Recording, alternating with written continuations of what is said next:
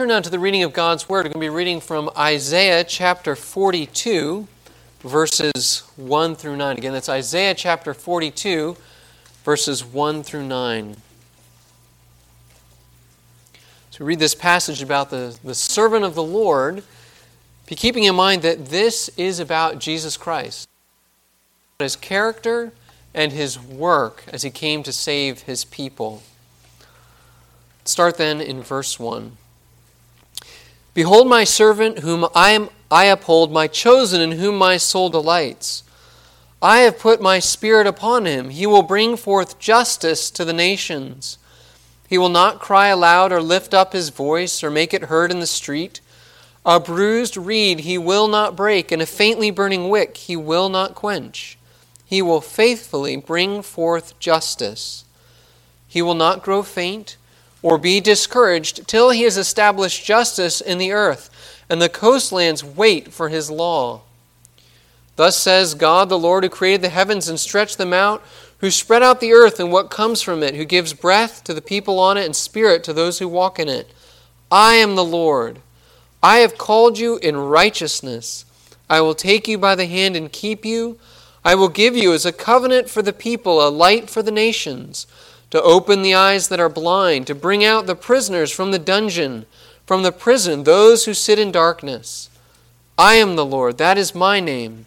My glory I give to no other, nor my praise to carved idols. Behold, the former things have come to pass, and new things I now declare. Before they spring forth, I tell you of them. Amen. Our sermon this morning comes from Mark chapter 1, verses 29 to 39. That's Mark chapter 1, verses 29 to 39.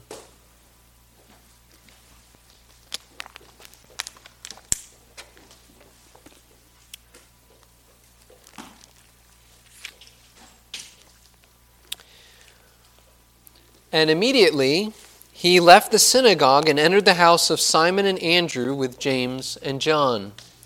Now Simon's mother-in-law lay ill with a fever, and immediately they told him about her. And he came and took her by the hand and lifted her up.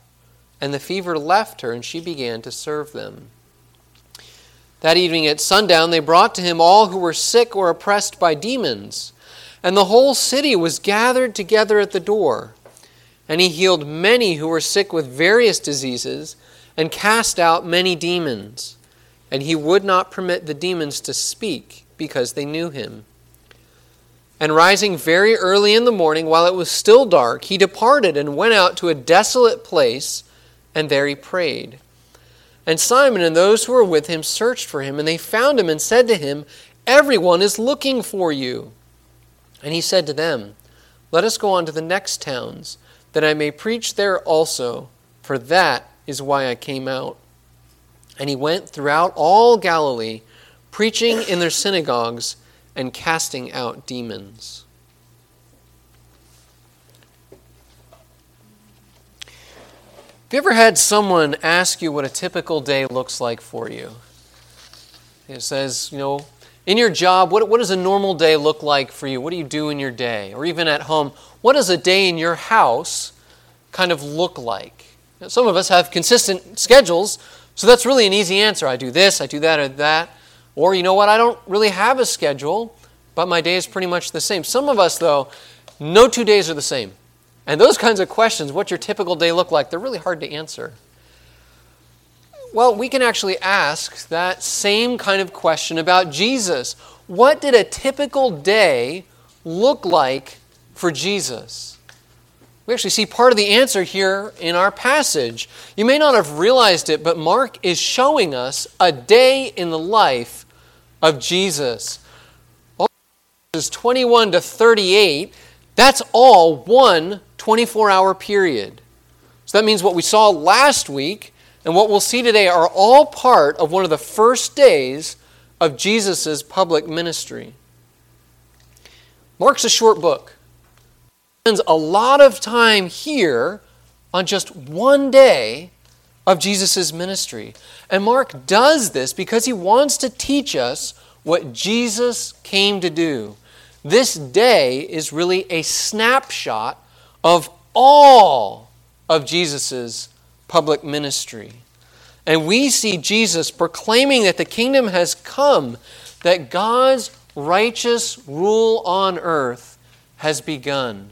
That really leads us to our main idea. The main idea is that Jesus the King continues his ministry of the kingdom of God. Again, it's Jesus the King who continues his ministry of the kingdom of God. We're going to see that this morning in two basic points. We'll see first that the kingdom comes in Jesus' work. See that in verse 34. And second, we see that the kingdom comes in Jesus' words in verses 35 to 39.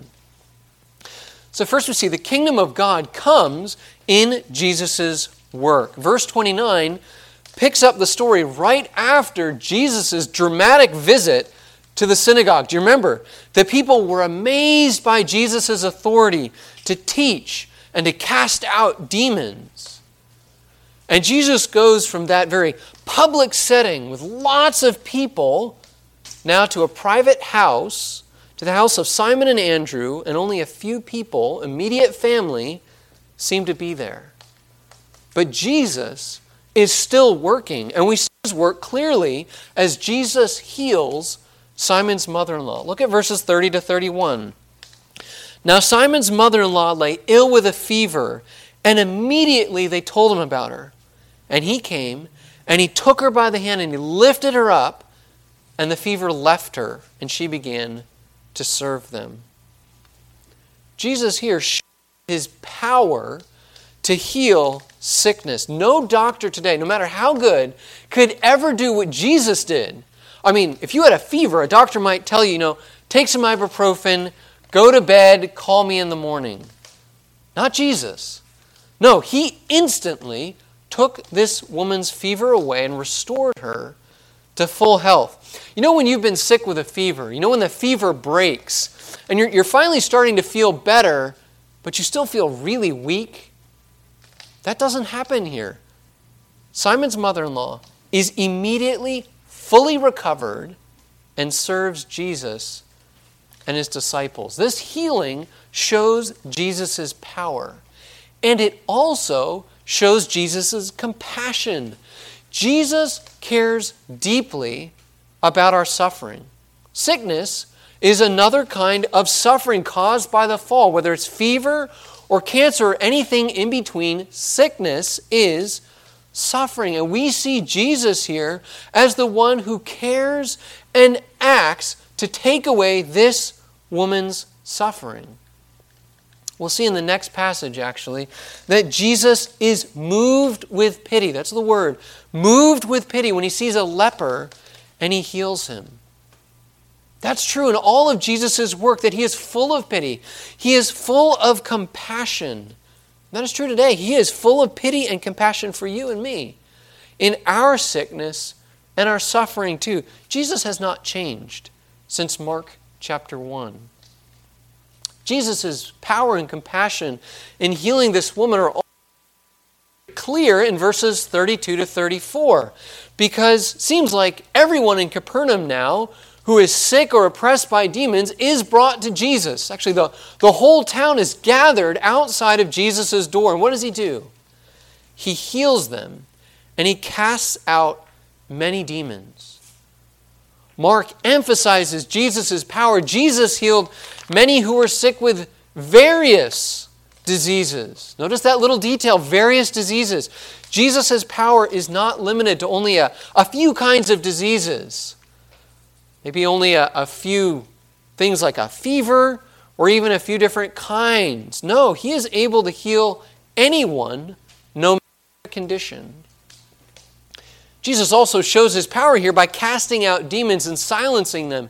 We saw more of that last week when we saw him confront that man in the synagogue. Here in verse 34, it says, Jesus would not permit the demons to speak because they knew him. Here Jesus is very firmly in control. Even powerful spirits like demons, which are ruining the lives of these people, must obey him. And he does not even let them speak.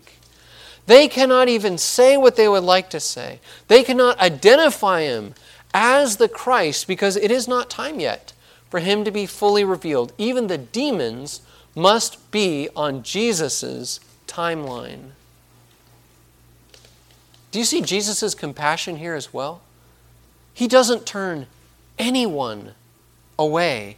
Even when it gets late, the people are still there, and he is still healing, and he is still casting out demons. And he even deals with each person individually. Notice his compassion. See, Jesus, because he's powerful, he could have just spoken one word, and everyone in the crowd would have been healed instantly or freed from their demon.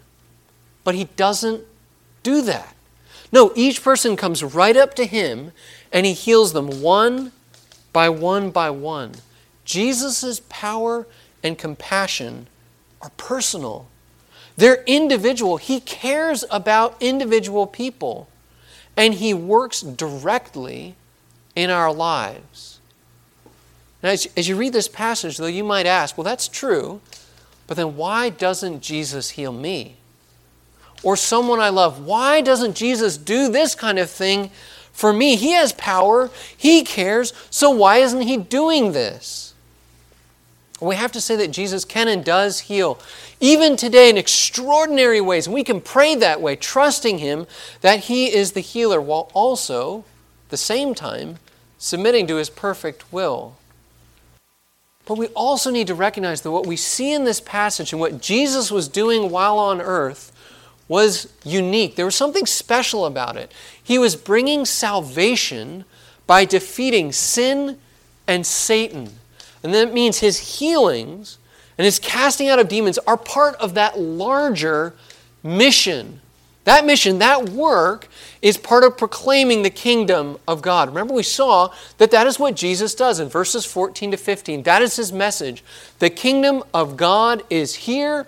Repent and believe. Jesus' work is proclaiming that kingdom. We normally think of proclaiming like preaching, like what I'm doing now. Jesus did lots of preaching, but part of Jesus' mission is to show that message is true, to actually show that God's powerful rule on earth has begun in him. And the way that Jesus did that was by showing God's power at work in these miracles. We see the kingdom of God clearly when Jesus defeats demons.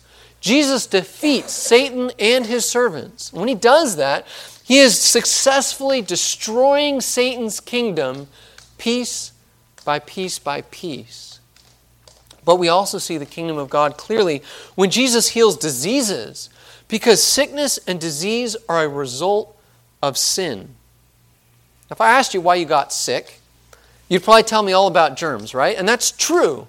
We get sick, we have infections, but that's not the root cause of why you get sick. The root cause of all sickness and of all suffering in the world is the fall. It's when Adam and Eve chose to disobey God and brought sin into the world. And sin destroys the world that God created. We feel that destruction in our own bodies, in our sickness and in our death. This is not the way that the world should be. That's not actually what the world will be. Because as God brings the kingdom, as Jesus is here proclaiming the kingdom, he is reversing the effects of sin in the world as he heals various diseases. He is actually beginning the work of restoring creation to what it should really be in the new heavens and the new earth.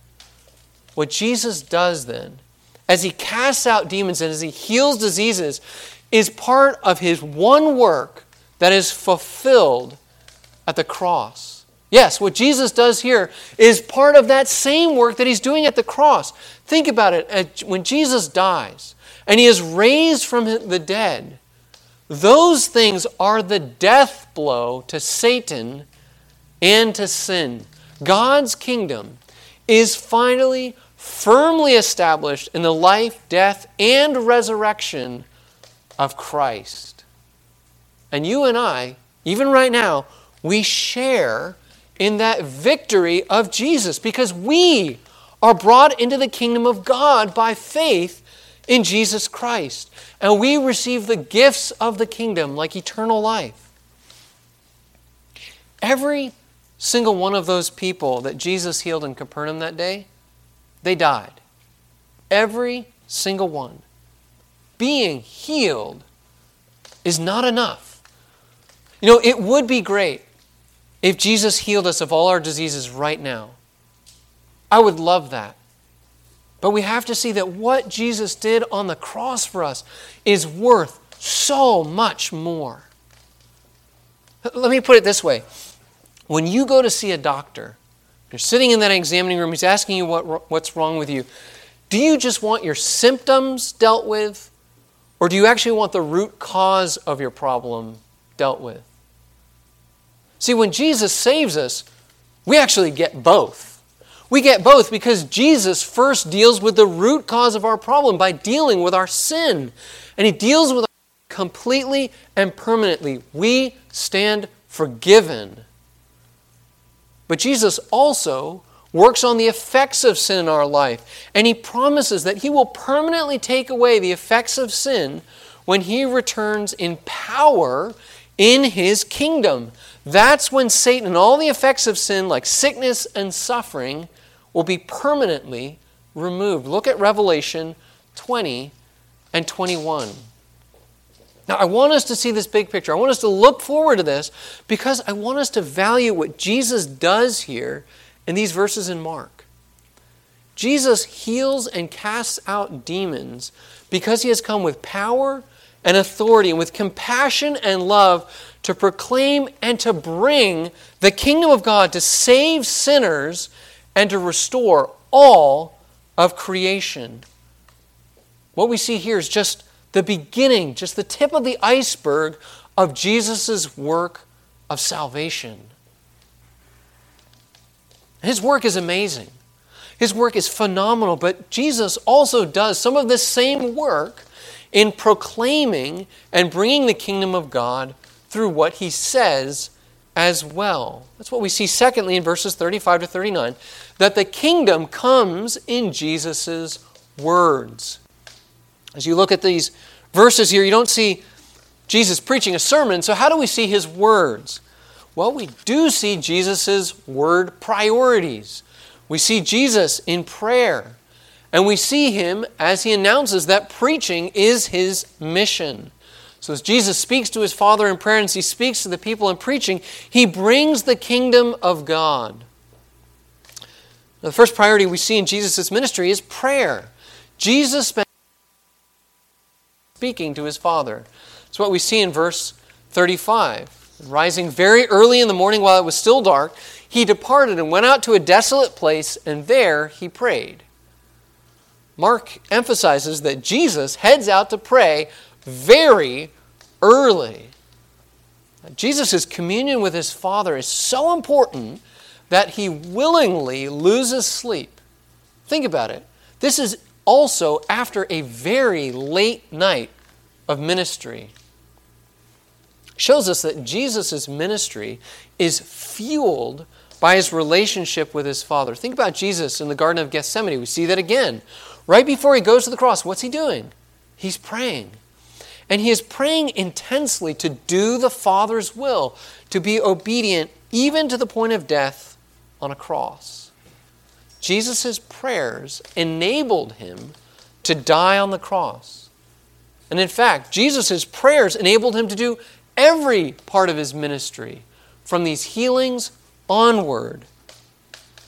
That really shows us the importance of prayer in Jesus' ministry, but the same is true for us.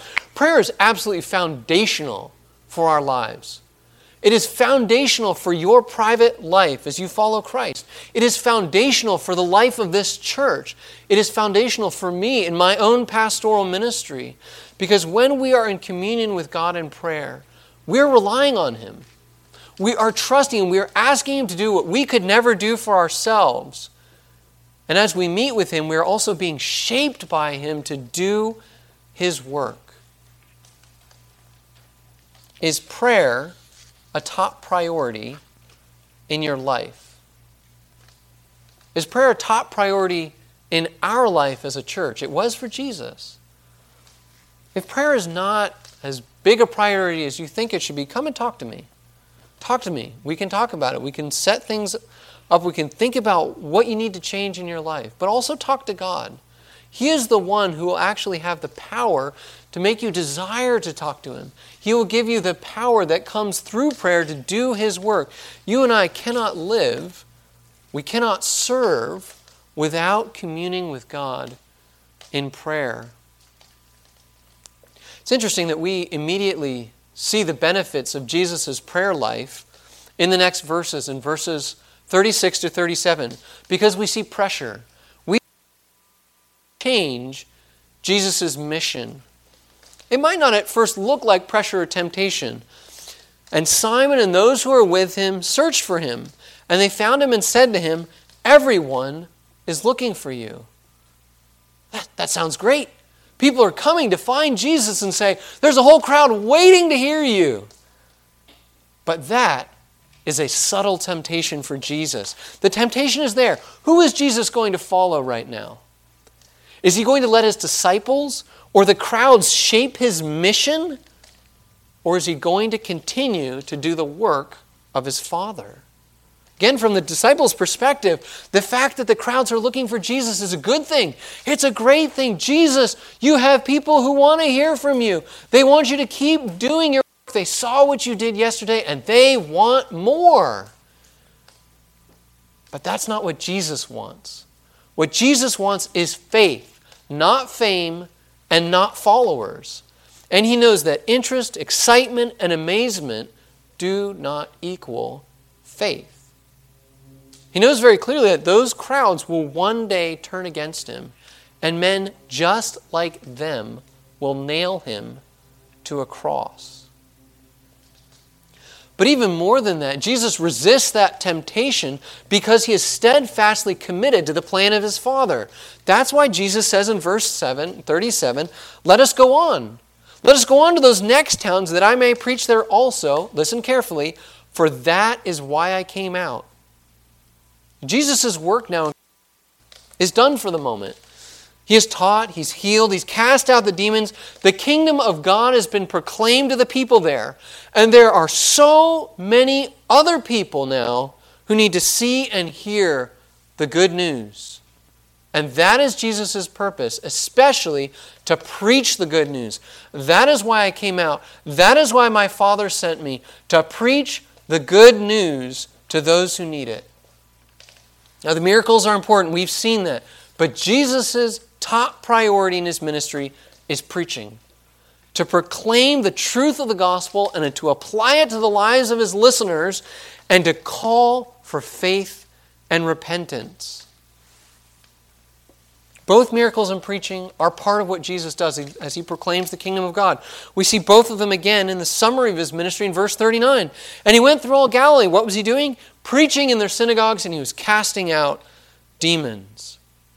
But when Jesus preaches, He makes clear what those miracles mean. He proclaims who He is as the one who can do that. He proclaims the good news of salvation. All of what we see here in these verses is capturing for us the essence of Jesus' ministry. I mean, what a day in the life of Jesus. What a snapshot really of the work of Jesus day by day by day in the 3 years of His ministry. What can we take away from this passage this morning? There's many things that I could say, but let me just suggest one main application for our life. We can be encouraged in our daily lives because we have the same Savior who is doing the same work today. We know Jesus is the same, right? He is the same yesterday, today, and forever. That's what the Bible teaches us. So that means He has the same power, the same compassion, and the same commitment. That is such an encouragement to you and me because we need Jesus. We need Him desperately today. You and I need Jesus' compassion in our sin and suffering.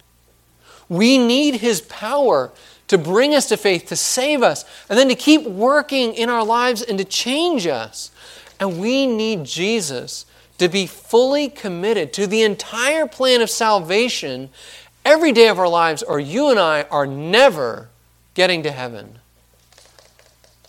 And the beauty of the gospel and the beauty of our Savior is that He is exactly who we need. At every moment of our lives, yesterday, today, and forever, this is the Savior who's doing His work in our lives. And the work that He's doing is the same work that He did back then. The details are different, right? I don't want you to miss this. Don't go looking for daily miracles, right? Those miracles were like signs pointing forward to the fullness of the kingdom. They were helping people understand what Jesus came to do in defeating sin and Satan. Now we have the fullness. Now we're on the other side of the cross. And Jesus now is doing an even greater work, actually, than what we see in this passage, because He is taking His victory at the cross and He is applying it. He is spreading the kingdom of God now, not just around Galilee, but to the far ends of the earth and to the deepest corners of your heart. When the gospel is faithfully proclaimed, Jesus is at work. He is doing His work of spreading the kingdom of God and defeating sin and Satan as the message is faithfully proclaimed. When someone comes to faith, it's one of the most amazing things in all of the world when someone comes to faith. When that happens, Satan's power and sin's corruption are broken. They are broken in that person's life. Jesus is winning another victory. And when Jesus helps you as a believer to fight sin, to obey Him, to read your Bible or to pray or to do anything else in the Christian life, Jesus is winning another battle in His war on sin and Satan. I know that none of those things that I just mentioned may look as dramatic or as flashy as healing someone of their disease or of driving out a demon, but they are Jesus powerfully at work to spread the kingdom of God. Be encouraged then. Jesus is the same Savior, and He is doing the same work in our lives and in this church. Jesus today is powerfully establishing His kingdom, and you and I as individual believers, and you and I as Peninsula Reformed Presbyterian Church, and you and I as just one tiny piece of the greater body of Christ, we are part of that work that Jesus is doing. Be encouraged about the greatness of His plan. Be encouraged by the greatness of His power. Be encouraged by the greatness of His compassion. He is working, and you and I have the privilege, the great privilege, of being not only His workmanship, but doing His work as well. Amen. Let's pray together. Lord God, we thank You that we have a powerful Savior, Jesus Christ. Lord, we thank You that His work is perfect, His work is powerful. No one and nothing can stand in His way. We see disease and Satan himself pushed away. We see Him proclaiming the kingdom and people coming to faith. And Lord, we see Him on the cross dying for our sins, finally breaking the power of sin and Satan over His people, and then bringing us to faith. And Lord, we look forward even more to that day when He comes again in His power to bring His kingdom finally and fully, and sin and Satan and all of his enemies will be defeated and judged, and we will be made perfect. Lord, we pray that You would give us those eyes to value His work in us today, to even be used by You in your war against Your enemies and our enemies. We thank You that we can trust You in all things and know that You will work out this plan of salvation. And we pray this in Jesus' name. Amen.